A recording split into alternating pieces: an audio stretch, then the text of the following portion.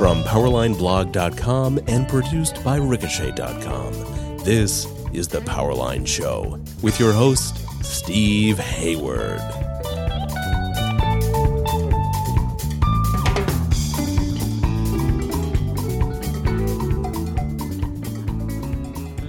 Well, hi everybody, and welcome to episode 187. This episode is going to change up the format quite a bit. I do have a guest, but instead of the usual format where I ask the guest questions, we're going to flip it around, and my guest is going to interview me for a change. It's a little bit like the episode I did a few months ago with Jack Butler, where we tried to cross the streams between an aging baby boomer, which is me, and Jack Butler, who is, Gen X, I guess. And in this particular case, my guest is a young fellow named Zachary Wood. Now, some of you might recognize the name if you follow some of these higher education controversies. I first took notice of Zach Wood, 3-4 years ago, when I heard the story out of Williams College, where Zach Wood had started, as an undergraduate at Williams, Zach had started a program that he called Uncomfortable Learning. And he was inviting speakers, mostly conservative speakers, including Christina Hoff Sommers, Charles Murray, John Christie, David French, and others, and ran into a lot of trouble because Williams is a pretty liberal arts college. And Zach, by the way, himself is a Democrat, a moderate liberal, I guess. I haven't really cross-examined him on exactly where he might fit on the ideological spectrum. But as my experience has been with progressive students at Berkeley, he wants to hear something different. A lot of progressive students at college campuses actually want to hear something different. They're tired of the uniformity of things. So Zach ran into a lot of trouble with the administration trying to invite these heterodox conservative speakers. And in fact, he has an article about how he was dressed down by the president of Williams College up at the National Association of Scholars a couple weeks ago. I've linked to the piece in the show notes. Since graduating from Williams, Zach has already started to make a mark in the world. He was a Robert Bartley Fellow at the editorial page at the Wall Street Journal. He's been an assistant curator for TED, the people who do all those fancy talks in the round. He's also a former columnist and assistant opinion editor for The Guardian. Now, he's written for the New York Times, the Wall Street Journal, Washington Post, and he's shortly planning to take the LSAT and head off to law school before very much longer. I want to add that he's also joined the board of directors of Heterodox Academy, which, of course, is founded by my friend Jonathan Haidt, the distinguished social psychologist. In any event, Zach and I were talking recently, and he talked about how he's worried about not just free speech broadly, but freedom of the press and the news media world. And he said he'd like to start doing some interviews and maybe building a little media outlet of his own. And so I said, sure, I'd love to chat with you, on the record about these things. But he doesn't have a platform up and running yet. And I said, well, how about this? I do. I've got this podcast for Powerline. Why don't we just post our conversation there? And so that's what we've done here today. And so without further ado, I'm going to turn the microphone over to Zach Wood. And for a change, you're going to listen to me answering questions instead of the other way around. Okay, Zach, finally we have connected, and I'm going to just toss it over to you straight away without further delay. Fantastic. Steve, thank you for doing this. I've been looking forward to it. Sure.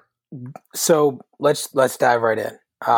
In today's world, polarized, deeply divided, COVID-19 wreaking havoc, mismanagement, undermanagement, too much information coming at us in who knows how many ways.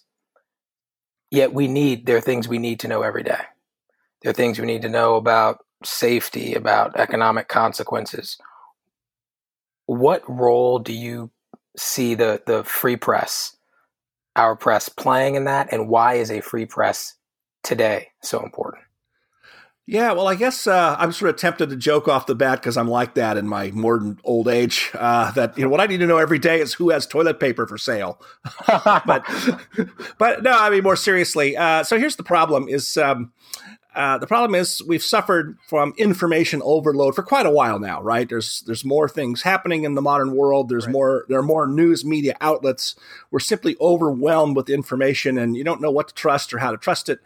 And so, I mean, I really can't do any better than say, the news media needs to do the best they can. And often that is badly, right? I mean, I think you can go back to, previous large scale events, say World War II, when, the government actually did exercise some censorship. That was certainly true in World War I. Less so in World War II, but there was always a problem of misinformation and things leaking out. You used to have those posters that would say in World War II, "Loose lips sink ships," because you're worried about spies. But if you printed something in the paper about, I was in the bar the other day and somebody said their son is in this army division that's just shipped out to Tunisia or something. Well, that would be a valuable information to an enemy. That's why they try to keep the news kind of bland. Okay, that's wartime, which is an extreme circumstance. Well, now what's happening here is, there's so much. The big problem now is the things we don't know. Right, okay. Our data is still really bad. We have conflicting claims about what treatments are effective and aren't effective. And the phony things being said too, right? And then you layer on that sort of conspiracy theories and stuff. By the way, for whoever's listening. Right. Although I think once again, that was I think the White House media and the people who like to catch up Trump and his clumsiness took that a little further than was meant. I mean, anyway, and people don't trust the media. That's the other problem today is that public regard for the media is at I think maybe an all-time low. Is it? But if you talk about, I think it may be an all-time low, but it's about half of what Trump's approval rating is. Which think about that for a minute, right? Yeah. So I don't know if you're, one thing I noticed. I'm sorry, I'm going on too long. I know a bunch more questions. This is good stuff. But I try to follow not so much the conventional news media. I try to follow as much as I can, and you can't, of course. But one of the things I know is that the what's called in the sciences and social sciences, the preprint world is on fire right now. What is preprint world? A lot of listeners won't know what that means. It's articles that have been submitted to a reputable journal, and that hasn't been academic. What's that? This is in the academic world.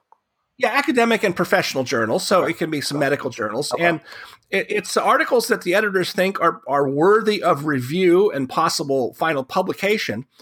And the peer review process is slow and has its own defects. And so you post it up online in what they call the preprint pages. And there are, I think, I've lost count, but a couple weeks ago, I think we were up to 5,000 articles in the sort of preprint domain online about COVID-19. All just kinds of angles COVID-19. of it, right? That's it. Right. That's a good right. Bit. Yeah, and so there we are. The modern internet world, the 24/7 news cycle, Twitter, all the rest makes it possible to simply flood the world with information and perspectives. And how do you sort that out? Not easy. Absolutely. And so, do you think, if we're thinking about the role that journalists play, that reporters play, what are strong reporters, effective reporters?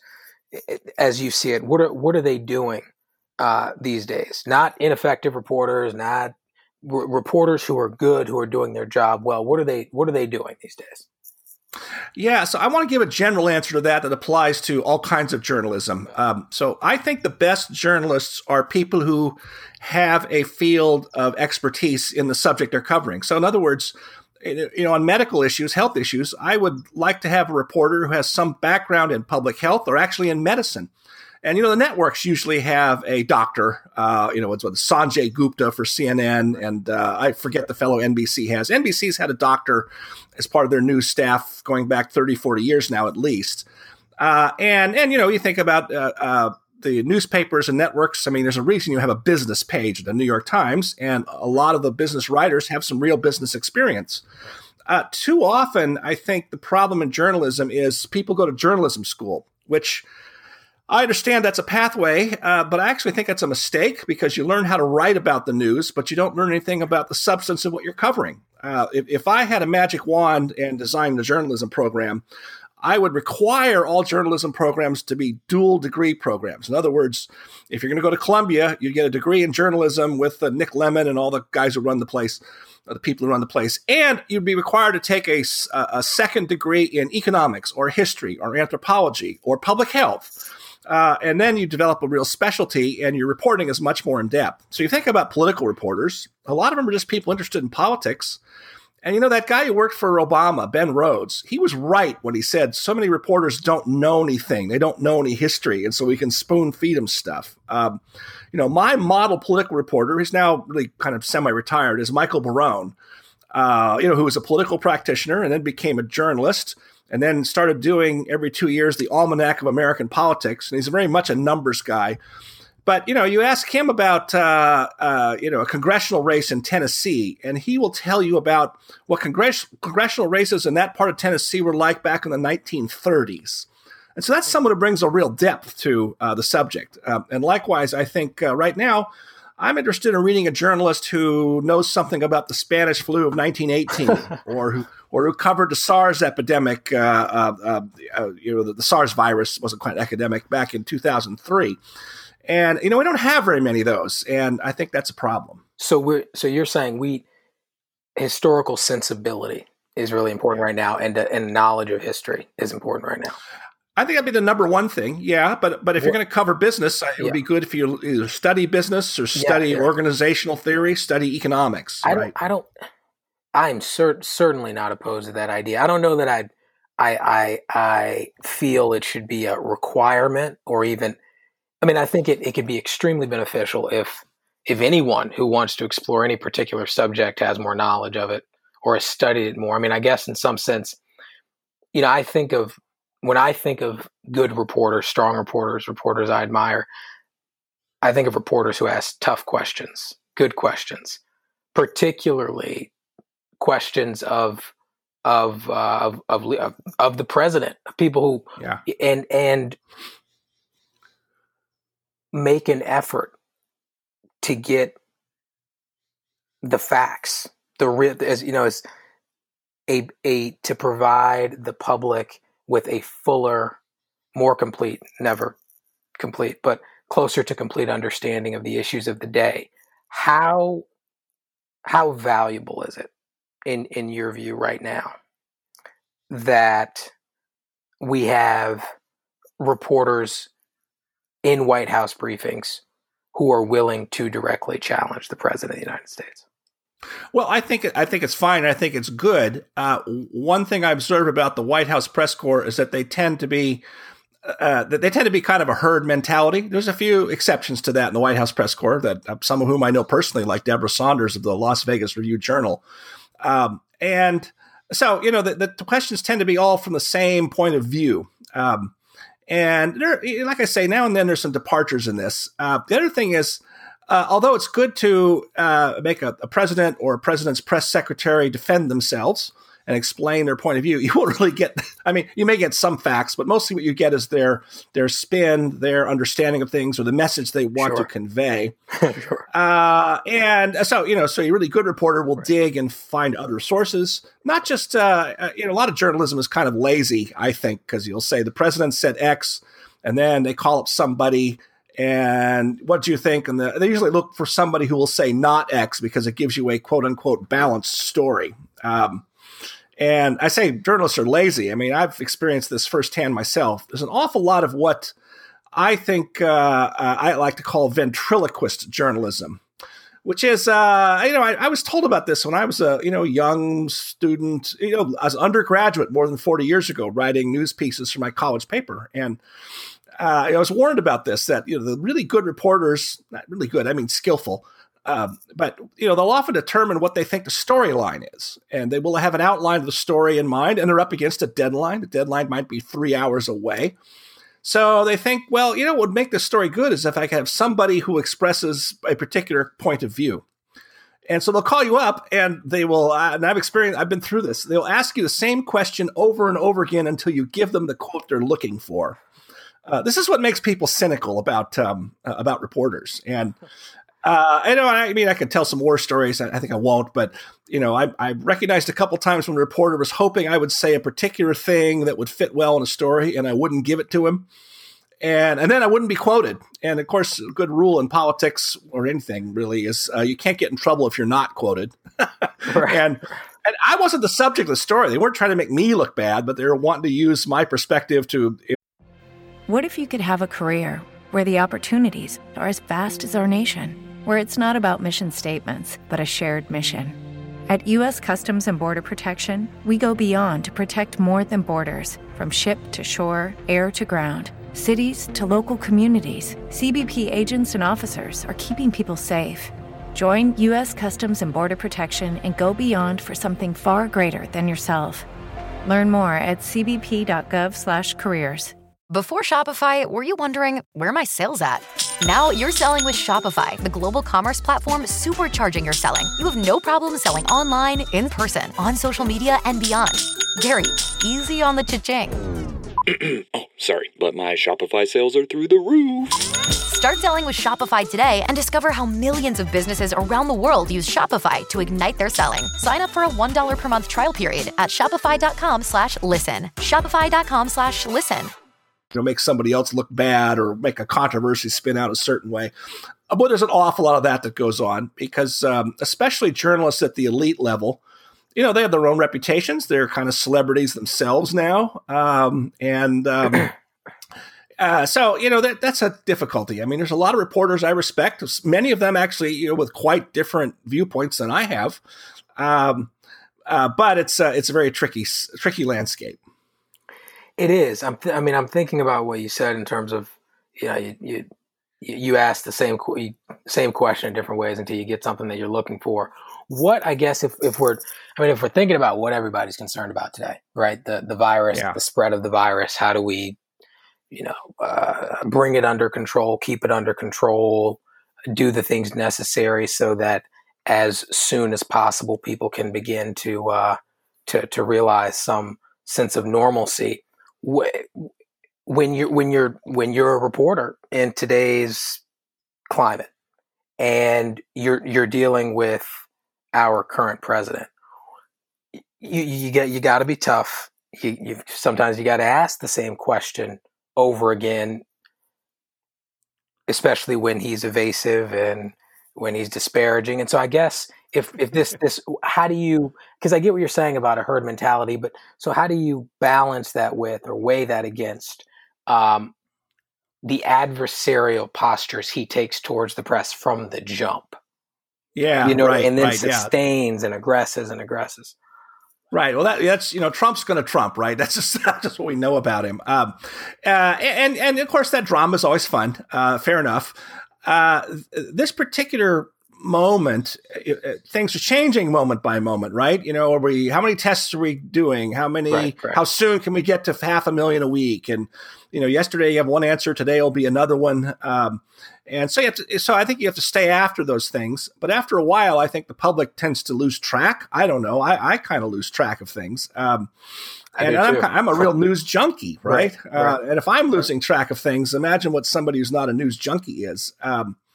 I will offer this observation. I watch the evening network news. I usually watch NBC because I kind of find Lauren, what's his name? Lester Holt. Oh, Lester Holt. I was going to say Lawrence somebody. I knew that was Lester Holt. I find him sort of, easy to listen to. I saw him at the airport once. I should have said hello. Oh, really? Oh, yeah, absolutely. I think he's a nice guy. That's what I hear. Anyway, I've been a network news junkie for a very, very long time. And I joke sometimes with my conservative friends, well, it's opposition research, right? You want to know what the major media is. But more seriously, I like to see how they're presenting things. And I practically stopped watching, mostly because there's not that much news being reported. Every night, the bulk of the broadcast, there'll be a little bit of news, but the bulk of the broadcast are what I call human interest stories. Nurses from the emergency room and doctors and people who've recovered and people who've lost their businesses or out of a job. And they're all, terrific human interest stories. Right. But they're not actually hard news. I think, by the way, that network news has been trending that way for a while now. I don't think it just happened now. But now that you have this story that is the story that you can spend almost an entire broadcast on every night, we're getting lots of human interest stuff. And I find it very unsatisfying. My local news channel, which has almost no budget because I'm out in this little tiny county out here in California. What channel? And they're on. It's KSBY here in San Luis Obispo, California, and the whole county is only 500,000 people. They're the only TV station in the county, And, they have a tiny skeleton crew. All the reporters are young people right out of college who it's their first television broadcast job. And they're all pretty good, but you can tell that they're new at it. And they're giving me more news every night. They come on and say, we've had 3 new cases today or 5 or whatever it is. Here's where they are. Here's how many people are in the hospital. Here's how many have recovered. Here's what the county director of public health said today of the state of things and a timeline for reopening the county. And they give you real information that, by the way, is relevant to you. So that's another general point I should have made at the beginning is local news is much more meaningful to people than national news. And especially right now, I think. Because you're saying that you get more hard news. Right. Yeah. I mean, I think, even though if people have an appetite for certain kinds of stories. I mean, people are looking for something positive these days. I mean, I completely agree with what you're saying that in terms of the value of getting the facts and getting the critical information and the data out there that's essential. But I mean, we know this. People. It's the same reason why people like presidential debates. The same reason why people like not just entertainment. I don't want to call it entertainment, but people want to feel good. You know what I mean? People don't want to feel sad and depressed and down all the time. And I'm not saying here that we should just tell a bunch of feel-good stories so that people have a distorted sense of reality and think things are better than they are. But I guess I'm saying, how do you? Not that there's one way to do this, but I mean, those positive stories matter right now. No, I mean, how do you? What's the balance, right? Because I think you should tell some of those. I think they're important. Are those the kind of uplifting side of things? Right. Actually, I sort of summarized the NBC News coverage perhaps a little too hastily. I mean, it's not just stories of people recovering, and some of the stories of doctors and nurses on the front lines are pretty harrowing about how difficult it's been in some places. So, it's a mix of things. Let's see. I do think, I guess I'll offer 2 thoughts about this that's very difficult for the media. But one is, the old cliche is if it bleeds, it leads, or the converse is you never see a headline that airplane lands safely, right? You only read about plane crashes, right? Or, Can accidents. I steal that? Do I have permission to steal that? That's a good line. You never see that has been around forever. You Absolutely. Never see what is it? You never see a headline about it says plane lands safely, right? That's good. There are some exceptions, and actually I could go on a while about this, but for a while in the 1990s and into the 2000s, it was often front page news that the crime rate had fallen another 5% last year, both nationally and especially in hard-hit cities like New York or Baltimore or Chicago. So that's really good news. And it got, as I say, front page coverage, but often because the mayors or governors would announce this good news and make it a news story, whereas other kinds of good news just get ignored by the media, such as, for example, the one I've worked on for years is environmental trends. I grew up in L.A. when the smog was really awful, and it's night and day different today. And the improving air quality over the years very seldom got mentioned, even by the Los Angeles Times, which had a beat reporter covering it all the time. So anyway, the other thing, though, is, and this is a broader problem in the media. I mentioned earlier that the media's approval rating is really low. Maybe I shouldn't single out the media specifically because public esteem, public trust for lots of large institutions has been falling for years across the board. Certainly. The Catholic Church. Yeah. About the only institutions that have not collapsed are the military. Right. And because they're pretty good at what they do. And that's the point. Is fortunately, thankfully. Yeah. Well, right. It's whether their civilian their civilian controllers have made the right decisions is a different subject. But when you tell our military to go kill people and break things, they do it really well. Right.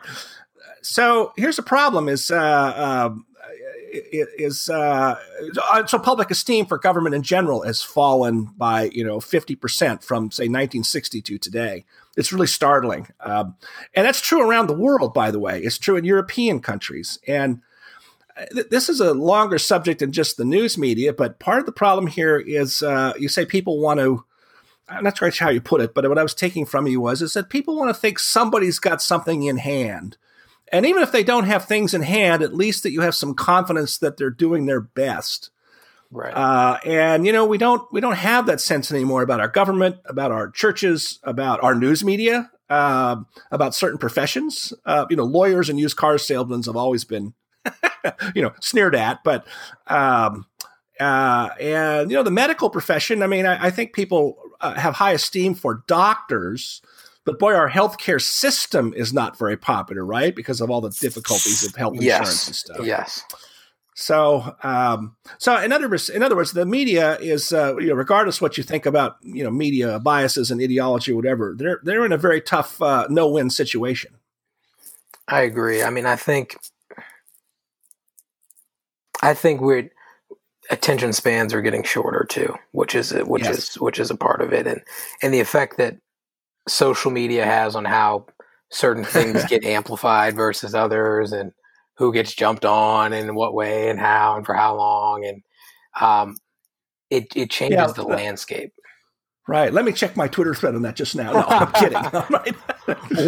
Well, although, I think once again, you should take you're a young guy. You should take a long-term view of this, which is that the new frontier of each generation of media has made the problem worse. And so it didn't start just with social media. And I'll give you an example of what I mean. I'm old enough to remember evening newspapers, not just morning newspapers, but evening newspapers that were profitable. And, you'd want to read I was a news junkie from when I was a little kid, and I would get the evening newspaper off the front lawn first at 5:00, and you read about what happened during the day, how the stock market closed and so forth. But that's about the time the network broadcasts came in. I mean, they've been around for a little while, but it's the early 60s. The TV networks went to half an hour.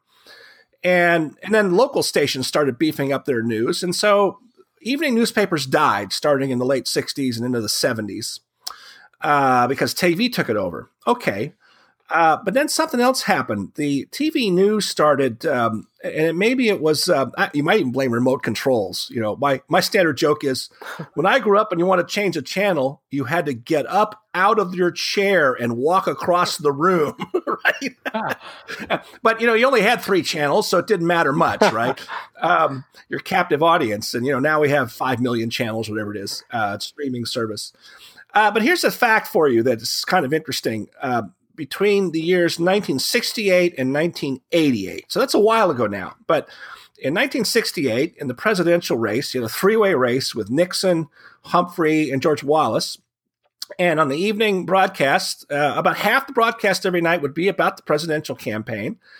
And the average soundbite from the candidates, in other words, a clip from a speech, was 45 seconds long. Well, 45 seconds, as you know, that's an eternity today. But already by 1980, so you get a good chunk of a speech from Nixon or Humphrey or somebody saying something. And by 1988, just 20 years later, the average soundbite from a candidate's speech was only 8 seconds long. And I think that, that's had an effect on our political candidates. They understand that if you're trying to get on the evening news, you spin out sound bites instead of making arguments. So that, that's well before the internet starts, and cable news and all the rest. And so now we have our little devices and we get, the instant dopamine hit from checking our Twitter feed and Facebook posts. And right, there we are. On thinking in terms of presidents and politicians, public figures, but especially elected officials. Let's just focus it on presidents. Who do you think? Again, we can limit it to Republican presidents in the first instance. Who might you hope Donald Trump would learn from in terms of dealing with the press, engaging with the media? Yeah, that's a good question. I mean, I think the 2 best at it were Dwight Eisenhower, who was unappreciated at the time and for a long time afterwards, and then, of course, Ronald Reagan. He was good. And, Reagan, of course, there is a parallel between Reagan and Trump. They both come to, Reagan explicitly from show business and Trump partially from show business, right?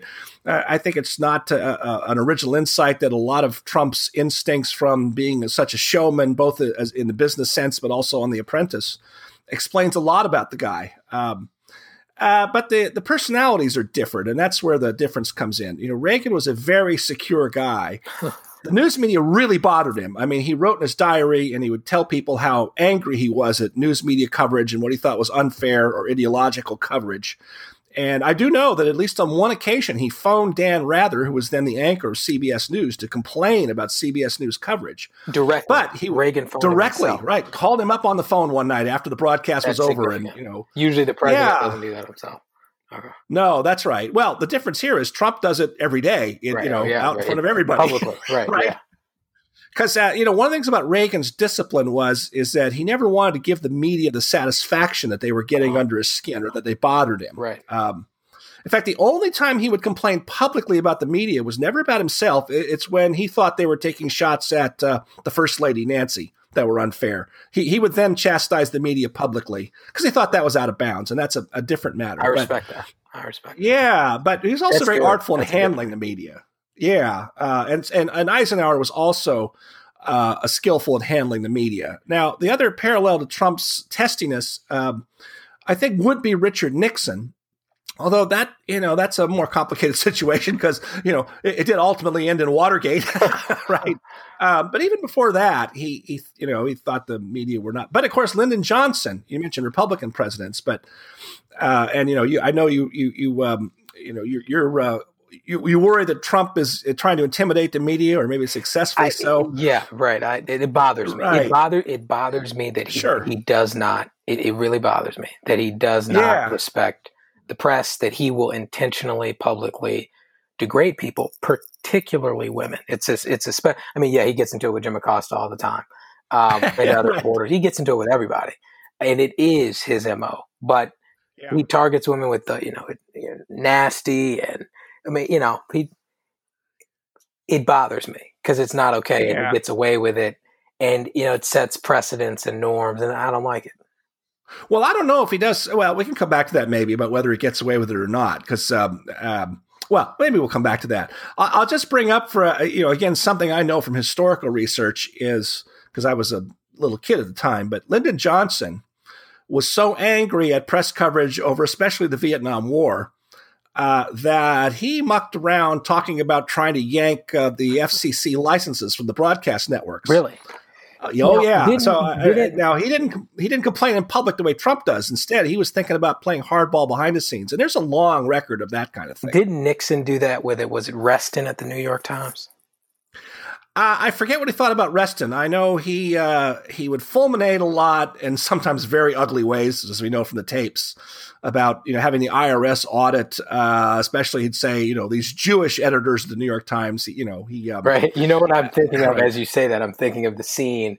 Was the movie called The Post? It was the movie about how the Washington Post covered him with Meryl Streep. And there's a scene where Nixon's like, hand is slamming against a finger slamming against the table, and he's like, is that clear? Do you understand? You will be fired. Right. And I don't know who he's talking to, but he's basically saying, James Reston, axe him. I don't want to see him in the press room anymore. This reporter, don't want to see him anymore. And then and they're told, if you keep doing this, he will try to destroy you.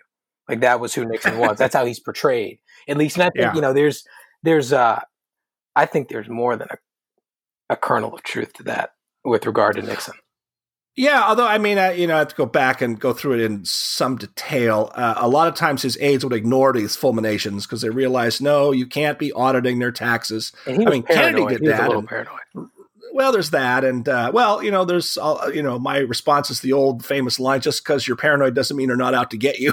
That was, contentious from the beginning. But, Franklin Roosevelt, I think, audited some of the so it's worth, adding one dimension. You go back to the 30s, you had a lot of newspapers that were still pretty openly partisan in a lot of ways, like the Chicago Tribune, which is very Republican and very isolationist, even into the early months of World War II. And I don't remember specific details, but I think Roosevelt tried to harass the owner, Colonel Robert McCormick, by auditing him through the IRS. And so harassment of the media, we should not be shocked. Right. And we shouldn't stand for it either. Well, that's right. I think we should be realistic, but I think one thing, I won't say it's much in favor of Trump, is that at least he does what he does openly. And look, so I will go back to that point, which is if you just go back 4 months ago, before the world came to an end from the virus crisis, Any president that has 3.5% unemployment, no significant foreign policy crisis going on, decent economic growth, ought to be cruising to an easy re-election, and yet he was still underwater. And why is that? Well, it's because he's such an abrasive person. And the is way it insecurity, what is abrasive? Is it just fundamentally he's insecure? So, that's an interesting question. It's hard for me to imagine that he's insecure in the ordinary sense of when we think of an insecure person who's, usually skittish, afraid of their own shadow, shy, usually, right? He wouldn't have done what he's done in life, if he was an insecure person. So, on the other hand, I guess you have to credit the view that he's got such an outsized ego and does not take criticism well and has this instinct to fight back, right? Yeah. Yeah.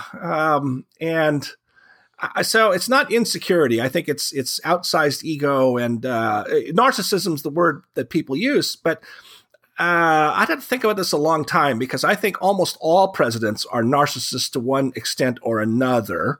It's whether it's sort of malignant, and their people's opinions on Trump run pretty strong, of course. And on the Democratic side, what presidents would you credit? Because I know you're a conservative. I'm a Democrat. What Democratic presidents would you give credit to for their handling of the media? You mentioned Lyndon Johnson. Lyndon Johnson would strong arm anyone. Right. Yeah, the media didn't really like him very much. John F. Kennedy, of course, comes to mind as the most skillful, right? He, for one thing, they liked him, so he had some of their sympathy, and he used to, have drinks with Ben Bradley at the Post and confide lots of things that, he probably shouldn't have, or that Bradley should have then turned reporters loose on. But he was also very skillful in his press conferences. I think then the other person who I think was really good at handling the media was Bill Clinton. The master. That's not to say the big guy. Well, that's right. That's not to say that he got on well with them. He was very angry at the media, even early in his term, before his whole impeachment and the Monica Lewinsky thing came along. Generally it's true that the media, I tend to think they tend to be too much of a herd mentality, but they are adversarial in their disposition. And so, they would ask tough questions of Clinton, and they would make him mad. And it took him a while to just understood every situation that he was in. I think that's what it was. He understood what people were after, what they were going for, how much people really wanted to know, what to say and what not to say. Right. Well, I do remember one press conference in particular that was absolutely astounding in how good he was in the ordinary sense of being skillful. And it was in early 1997 or maybe middle of the year. I'm not sure. And there's been all kinds of really scandalous behavior in the 96 campaign involving, this will sound oddly familiar in a certain way, a lot of Chinese money raised almost surely illegally from very dubious people. And Clinton agreed to have, an old-fashioned East Room stand-up press conference. I'll bet you can find this on YouTube if you look for it. I would imagine it's there somewhere. And, the media thought, oh, we really got him this time. And he got up, and I watched this thing with my jaw kept dropping to the floor, because partly it was Slick Willie at his best, but he was also very effective in giving answers and parrying all of the, very damaging questions and problems, and without ever lashing out at anybody, without behaving any of the way that Trump or Nixon would have, right? He almost couldn't. He had to almost suppress a grin at points, because you could tell that he knew he was running circles around the press. And it was because he was really good at that, right? It was a very impressive performance. Absolutely. Trump should take notes. Not that he ever would, I don't think. I don't know if he's ever taken a note a day in his life. But what do you, going forward, what do you think, given everything that we've discussed, given the state of play, what can we as citizens do to support, defend, protect freedom of the press against any and all threats, any and all abuses, any and all incursions? Yeah, I think the biggest threat to a free press these days is not, Trump trying to attack them or we haven't talked about forms of censorship like, Facebook and Twitter and so forth, which are complicated matters. But I think the biggest problem the press has these days is apathy. which is related to the low regard that people have for the media, but it's apathy. And gosh, there's a lot of talk right now, and I wouldn't be at all surprised to see it proposed as a something Democrats might want if they sweep the elections in November. So many media organizations are failing. Newspapers are dying. I think a lot of people laid off from the media in the last couple months. Their jobs are not going to come back. Advertising is plummeting, already, and it's plummeting further. And so I don't know. I mean, this sounds kind of sentimental. When people ask me, what can I do to help improve the environment? I usually say, buy a new car. And what I mean by that is new cars have better technology and emit less pollution. Even gasoline-powered cars. I don't mean even a Tesla. And so a newspaper would be, subscribe to your local paper. If you don't, you're not literally unpatriotic, but, subscribe to your local paper.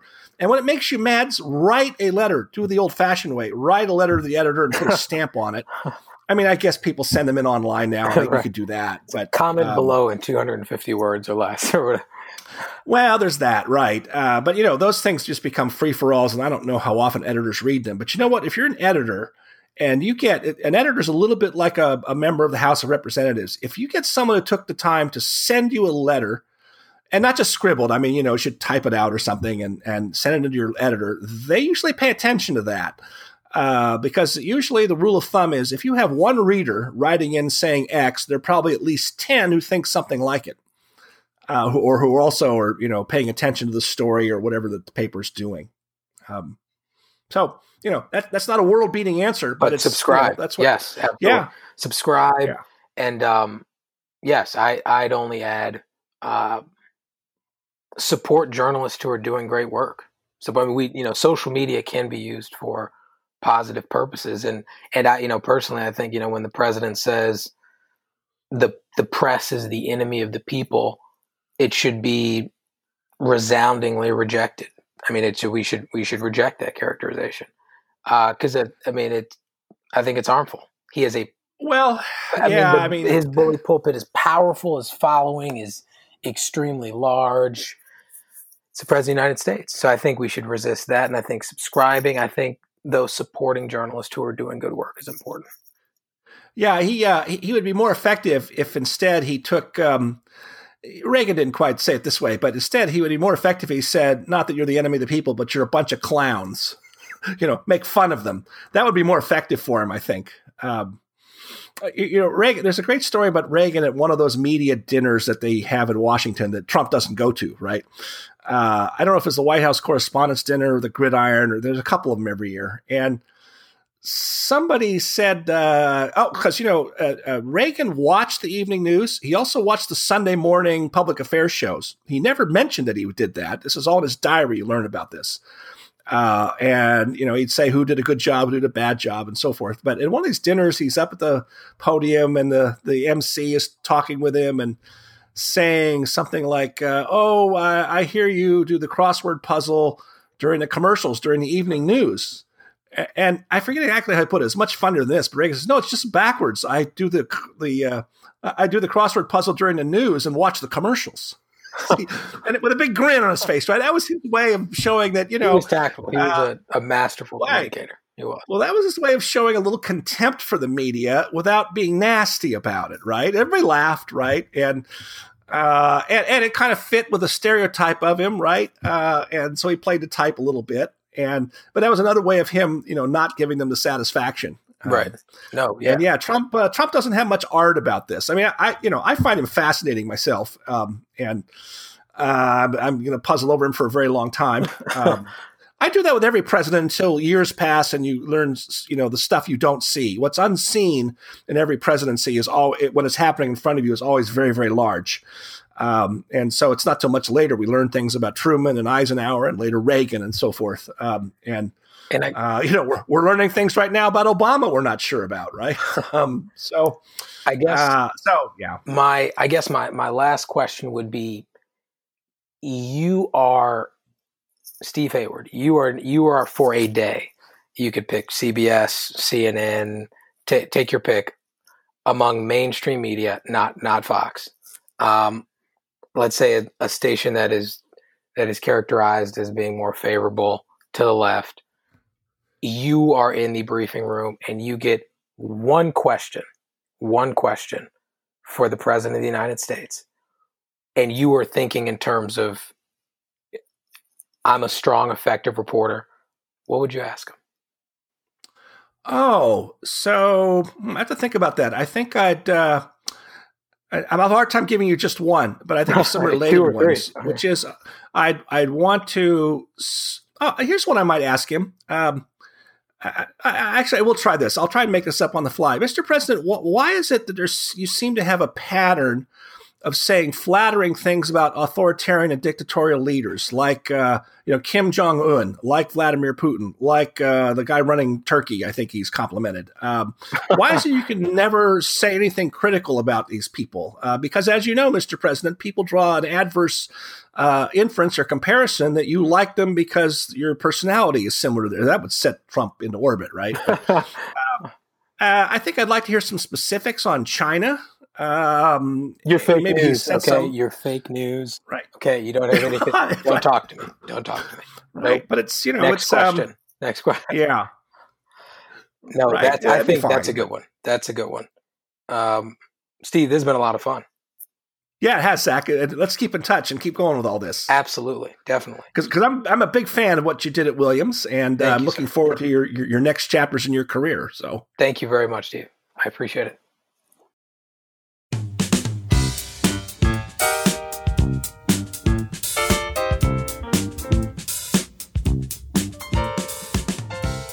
Well, all right. I hope that is just the first of a number of conversations I'll have with Zach going forward about his interests and what's going on in the wider world. We wish him luck. Do, by the way, read his piece linked in the show notes about the trouble he got into at Williams College. It's really quite chilling. But, of course, entirely too typical of too many of our elite institutions these days. I don't have anything to add. I mean, you heard from me an awful lot there. Let's get out today with I Got the News from Steely Dan, which seems like appropriate exit music. And don't forget to milk the soft power dividend. Talk to everybody in a few days. Bye-bye. Can't you see our love will grow?